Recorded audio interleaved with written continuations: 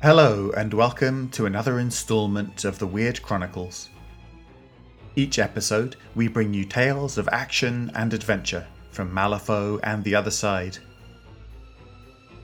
For the street urchins of Malifaux, opportunities for education are rare. Those who do concern themselves with teaching Malifaux's children often teach lessons that are better left unlearned. I hope you enjoy Might is Right.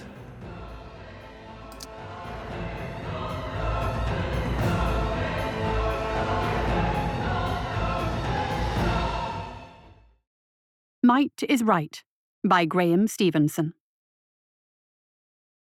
He wouldn't cry. He wouldn't give them the satisfaction. Hunched in behind the splintered planking, he waited for the voices to fade. Wiping his nose, the back of his hand came away black, but he knew that under gaslight it would be red. He didn't care. He'd been hurt before. It wouldn't stop him. Life was hard on the streets of Malifaux. Kids toughened up quick or they died. Lasky knew that better than anyone, except maybe the pale forms that washed up some mornings in the stinking mud of the river. Fortunately, the hierarchy was simple enough for even the dummies to figure out eventually. A select few were natural leaders, while others had sufficient size or aggression to fight their way to the top. Most kids sought the protection of a gang, shoring up their deficiencies with their tribal brethren. At the bottom of the pile were the victims. Lasky didn't want to be a victim. But what did want have to do with anything when you lived on the street? He wasn't big enough, strong enough, or quick-mouthed enough to distinguish himself in an otherwise very competitive market. He could have found a tough kid to hide behind, played follow my leader and paid his sycophantic dues like most of the others, but he just couldn't bring himself to do it. He couldn't have explained why not if you'd asked him. He only knew that the followers disgusted him even more than the heavy-boned kids who professed superiority simply because they'd been dealt a better genetic hand. Joining said you were weak. Joining marked you a coward. He couldn't stomach that. And so he avoided the other gangs. Without a peer group, he became a loner. And loners were always victims. Lasky was angry all the time. He was angry at his parents for dying. He was angry at the city's failure to provide for its orphans. He was angry at the preventable death of his little brother, leaving him alone. He was angry at the other kids because they victimized him so they in turn wouldn't become victims. He was angry at the gang leaders because they could have used their position to make life better for the other kids instead of making it worse. Most of all, he was angry at himself for bucking the system. Angry at how his own lack of compromise was responsible for the target on his back. His face hurt, but it would fade as it always did, and it wouldn't be the last time either. One of the kids had thrown a chunk of brick about the size of a lemon and had caught him on the cheek. It felt swollen, but at least none of his teeth were loose. He ventured a look out. One of the benefits of being skinnier than most meant that he could squeeze into spaces where others couldn't follow. When Smokey's gang had chased him down here, he'd managed to get between two loose boards in the wall of a mouldering old house and into the crawl space behind. The gang had kicked and pulled at the boards, but the wood was more resilient than it looked, and after a brief stint of pushing a sharp stick through the gap, they had lost interest and left. The alley was empty now. Lasky extracted himself slowly, trying to avoid adding to the collection of splinters already in his ribs and hands from his rushed entry. "Roar," grunted a deep voice somewhere behind him. He turned in the direction of the voice, looking in surprise towards the dead end of the alley, but there was only uniform shadow. Although Lasky hadn't understood the word, it was soaked in enough contempt for him to guess the meaning. Weak. "Nishi Ling Dao. Ling Dao." The slow voice continued. It sounded scornful. There were 2 points of light in that darkness, 2 white spots that might have been the reflection of small, roomy eyes, but they were much too high up to belong to a man, unless he was standing on a box. Lasky wondered briefly if this was some drunken Three Kingdoms sailor who was giving him a lecture on the ways of the world in his mother tongue. Although the voice was slow, it was not slurred, and it carried a powerful undercurrent of malice. He should have been afraid, but he was too angry and humiliated at having to hide from Smokey's gang.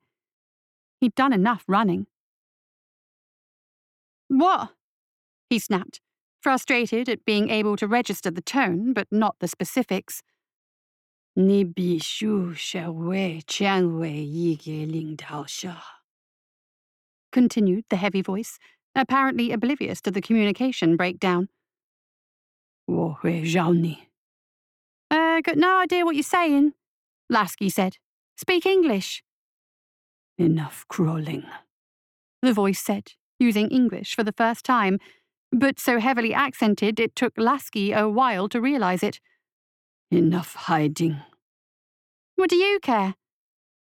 The twin points of light swung gradually in his direction, and Lasky felt their oppressive gaze. It was not a pleasant place to be. "Call them back," said the voice. "Huh? Smokey's gang?" Lasky snorted. Having just managed to avoid them by the skin of his teeth, he wasn't keen for a rematch. "Yeah, sure." "They think they are stronger," the deep voice continued. It spoke so strangely, and yet with such authority that he found it difficult to oppose it. "They are wrong." "There's half a dozen of them, and only one of me. I get creamed."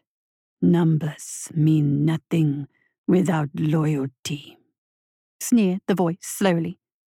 "I don't get it." "Good leaders use dogs to flush out their enemies," rumbled his invisible advisor. "Bad ones lead with their chin." Something about this last comment stuck in Lasky's head. It was true that Smokey was always first into a fray, windmilling his long arms to beat down his invariably smaller opponent. His pack usually only joined in when the victim was already down and dazed. Smokey led with his chin. There was a length of wood lying in the dirt, a piece of timber that had splintered off from the planking he'd been hiding behind. Lasky hefted it in one hand. The timber was a shade over 3 feet long and perhaps 2 fingers thick. It carried enough weight to deliver a solid blow. What he was considering was completely insane, but something about that ponderous, insistent voice would not be denied. At the very least, it would give Smokey pause for thought next time he decided to chase Lasky into an alley. "Call them back," the voice said again. Lasky's heart was beginning to thump in his chest. It was fear, of course, but it was also an impulsive exhilaration that he'd never felt before. It was almost like freedom, like taking a step outside of himself. He stuck the end of the stick into the dirt where he could reach it quickly, and, still feeling that odd sense of dislocation, walked to the end of the alley. Perhaps 50 yards away, Smokey and his gang were sauntering along a rotted old dock. Their blood was evidently still up from the chase, judging by the way the smaller boys tussled and hooted. Smokey was more reserved, but there was a swagger of accomplishment in his walk, like he'd proven yet again that his gang had chosen to ally themselves to the right man. "Hey!" Lasky shouted at the top of his voice. "Hey, Smokey!" The entire gang turned. None were more surprised to identify Lasky as the source of the call than Smokey himself. "Maybe you missed it while you and your 5 rat friends was ganging up on me," he called. "But you can't hurt me. Why don't you come back here and get it?" Smokey's face scrunched into an outraged ball. What he was doing was so absurd that Lasky began to giggle. "Can't even hurt a fly," he continued, knowing that he was committed now, whatever happened. "No wonder only rats are scared of you." The gauntlet was now well and truly down. There was no way that Lasky could get out of this unscathed. No amount of negotiation or apology would appease the other boy. For Smokey to feel his premiership was still intact among his peers, he was now required to pound Lasky into jelly. The bully barged through his associates and raced back up the dock towards the alley mouth, his long, stalk legs working like pistons, his fists balled. "You want a licking?" he was shouting. "You'll get a licking." Lasky hovered just long enough to watch Smokey's gang launch into pursuit, then ducked back around the corner to snatch up the stick and prepare for a preemptive strike. The stick was gone. His stomach dropped to his ankles. It had been there a second ago. He could still see the triangular depression in the dirt where he had thrust it. Panicked, he scanned around in the gloom, but it was nowhere to be seen. It hadn't just fallen over, it had vanished. And then Lasky was out of time. The slapping footfalls of Smokey were coming up fast to the corner, the staccato clattering of his gang right behind him.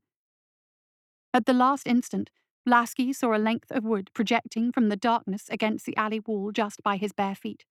He grabbed it with both hands and swung desperately, having only enough time to register the smoothness of the wood and far more weight than he'd expected. And then there was a heavy crunch of impact. Smokey had come steaming around the corner right into Lasky's blow. The larger boy went down instantly, as boneless and rubbery as a string of sausages. Lasky's brain began to fill in the blanks, while Smokey's gang skidded to an astonished halt behind their fallen leader. The wooden stick he was clutching in both hands wasn't a stick at all, but a mace. It had a polished oak shaft and a pitted iron head about the size of an apple. The weapon looked very old. The shaft was notched and marked from what might have been centuries of use, the iron head brown with rust. But it still worked just fine. Lasky looked down at Smokey. The boy's legs were folded under him from the awkward fall, one hand thrown out like an exclamation. His eyes were open. But what made Lasky feel queasy was that they were no longer looking in the same direction. The cornea of his left eye was slowly turning crimson, while a purple lump bigger than Lasky's fist was growing out of the temple above it. The big toe of Smokey's right foot started ticking like it was trying to scratch invisible flesh. "Smokey?" asked Fourteeth, the largest and oldest of the fallen leader's gang, and so named for the 4 incisors that were missing from the front of his mouth. When he grinned, he looked like an enamel lock waiting for a key. There was a short but very deep silence. Lasky thought he might vomit. The gang leader looked far worse than unconscious. He looked dead. "And now," gurgled the bass voice behind him. There was a repellent mixture of gloating and pride in it. None of the gang members seemed aware of the voice, although they were only feet away. They were still staring down at their motionless leader. "Smokey?" said Shivers, like he was trying to wake the other boy from sleep. "Smokey, get up!" "Very good," the heavy voice repeated, in English this time. A momentous weight shifted immediately behind him. "Now they will listen." Lasky tried to push the nausea away, swallowing the saliva in his mouth so that he could speak. "Any more for anyone?" he asked with as much conviction as he could find. "You're crazy," accused Fourteeth, jabbing a finger. He looked shocked and furious, but Lasky noticed he had made no attempt to retaliate. "Yeah?" Lasky took a step forward on impulse, and noticed that the other boys all immediately took a step back. So this is what it feels like, he thought. "Smokey!" Shivers said again, sounding more desperate. Apparently he was still hoping that the prone boy would get up, even though blood was leaking from his ear. "Forget Smokey," Lasky said. "Smokey's gone." "You killed him!" Fourteeth shouted. The others began to nod.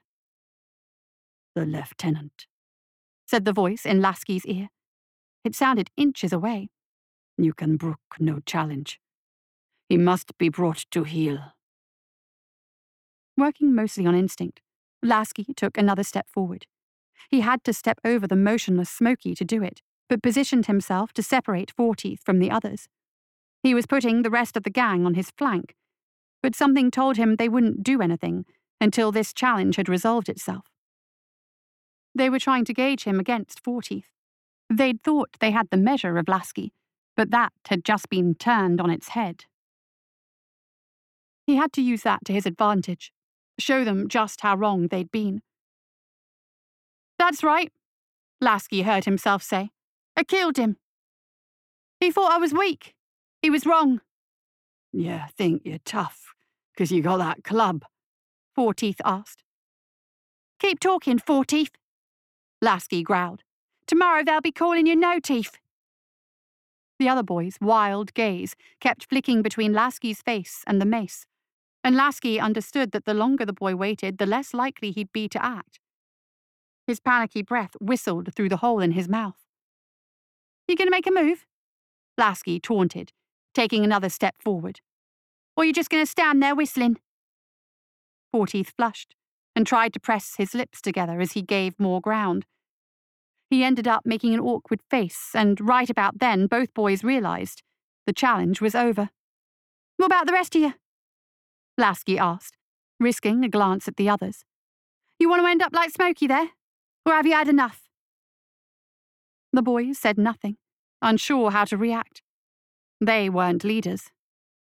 Ganlanshi, rumbled the voice inside his head. The olive branch. Lasky was trembling, but he knew there was no getting off this ride now. I ought to break all your skulls for what you tried to do to me. But now I'm thinking, maybe I can use you. What? Shiver asked. What do you mean? I'm going to be expanding my territory real soon, Lasky improvised. And I'll need someone to watch my back. What territory? Four-Teeth asked, confused. Until about 10 seconds ago, Lasky had been a nobody. It took all the self-control Lasky had left, but he lifted his foot and planted it on the chest of the dead boy at his feet. Lasky's weight on the ribs pushed a faint sigh from between his lips. Smokey's, of course. The other boys looked pale and nervous, but none of them contested this openly. Lasky tried to smile arrogantly, but the secret turmoil of desperation and self-loathing inside him must have turned it into something truly horrible to behold. Now get out of here, he snapped. I've got stuff to do. Come by here tomorrow morning if you're interested. If not, you best not let me clap eyes on you again. Understand? The boys backed away. There was still distrust on their faces, but Lasky thought the spectre of Smokey's bad end would stay with them. They'd come to the same conclusion they always did in that backstreet world. Better to be with a stronger boy than against him. When they were gone, Lasky finally realized he was still brandishing the heavy club and lowered it to relieve his screaming muscles. He felt empty, desiccated. What had just happened? Xian Shai, Ni Shiling Dao, said the voice. Now you are a leader. It was you, he said, turning to face this apparition. You swapped the stick. I only wanted to hurt him, but you made me kill him. Victims hurt, the voice grunted. Leaders kill. I don't want to be a leader, shouted Lasky, feeling hot tears running down his cheeks. All he'd wanted was to be left alone. Leaders don't want. Leaders are. Then what are you? The huge shadow became a shape. It was twice his height at least, and many times broader than a man. The gloom stole most of the details from him, but he identified scaly reptilian skin marked with innumerate old scars, a hooked beak that came to a dangerous-looking point, and small, bright eyes filled with cruelty and delight. I am Zhenbu. Lasky gawped. He'd never seen anything like it. On reflex, he half raised the club again. The leathery horror chuckled as its beady eyes followed Lasky's weapon. It sounded like bubbling tar. A challenge, it asked. Lasky realized what he was doing and let the weapon hang by his side. No, I ain't stupid, he said. That is good, Zhenbu said. It produced a long, curved cleaver out of the darkness, a murderous-looking piece of metal, scarred from an unknowable number of battles. Despite its obvious age, the blade was as keen as sheared glass. What are you? Lasky asked again, deeply afraid both of this apparition and the new door it had opened in Lasky's life. A teacher, it replied with false modesty. Teaching what? The only lesson that matters," Zhenbu said. When nothing further came from the creature, Lasky pressed again. "I don't understand." His oppressive tutor loomed larger, although Lasky couldn't tell whether this was through irritation or it had simply moved closer. "You are a leader now, when before you were a victim," it said. "Why?" Lasky almost said, "Because you made me do it," but said nothing. "Force," Zhenbu rumbled. "Force and willingness to use it." The boy felt the impact of the mace against Smokey's skull echo in his fingertips, and the nausea returned. "Authority is derived from force," Zhenbu continued. "That is the first lesson. The only lesson." Lasky knew in his heart that this was wrong, but how could he refute it before this beast? He had crushed Smokey's skull, and now the gang that had tormented him was under his boot. That wasn't the way things were meant to be. People could talk. Civilized people could talk. "What if I'd talked him down?" he asked. "What if Smokey and me could have been friends?" In truth, Lasky had never thought of or wanted Smokey as a friend, but that didn't mean that he felt the boy's demise had been justified. Lasky wasn't sure he'd ever sleep again. "Victims talk, victims share," said Zhenbu dismissively. "Leaders rule." Lasky looked at the crumpled body behind them. Perhaps that was the monster's point. What chance did negotiation have against a mace? Just the same. He tried again, feeling like he was trying to save his own soul. "It ain't always got to come down to a fight. Some folks is decent." "You are a leader now," the creature said, its eyes twinkling with spiteful amusement. "There is no room for decent." And in his heart of hearts, Lasky knew that Zhenbu was right. Life was rough on the streets. People took what they could and had to fight to keep it. Lasky had just pushed to the front and taken a handful. Although cowed for the moment, his gang was feral and would turn on him at the first sniff of weakness. They had their own ambitions and avarices to nurture, and only the threat of punishment would keep them in line. Punishment at Lasky's hands. A vast scaly paw armed with claws closed over his own and squeezed bone-breakingly tight, lifting Lasky's arm and the mace into the air. "This," growled Zhenbu, "your badge of office. Never surrender it. Never relinquish it." Lasky stared up at the ugly weapon crusted in a dead boy's blood. The door that Zhenbu had opened was before Lasky, and the path beyond it looked dark and dangerous. This had never been the life that he wanted, but the boy felt suffocated and powerless against the momentum that drew him forward and through it. Like it or not, he was a leader now, and he had to act like one.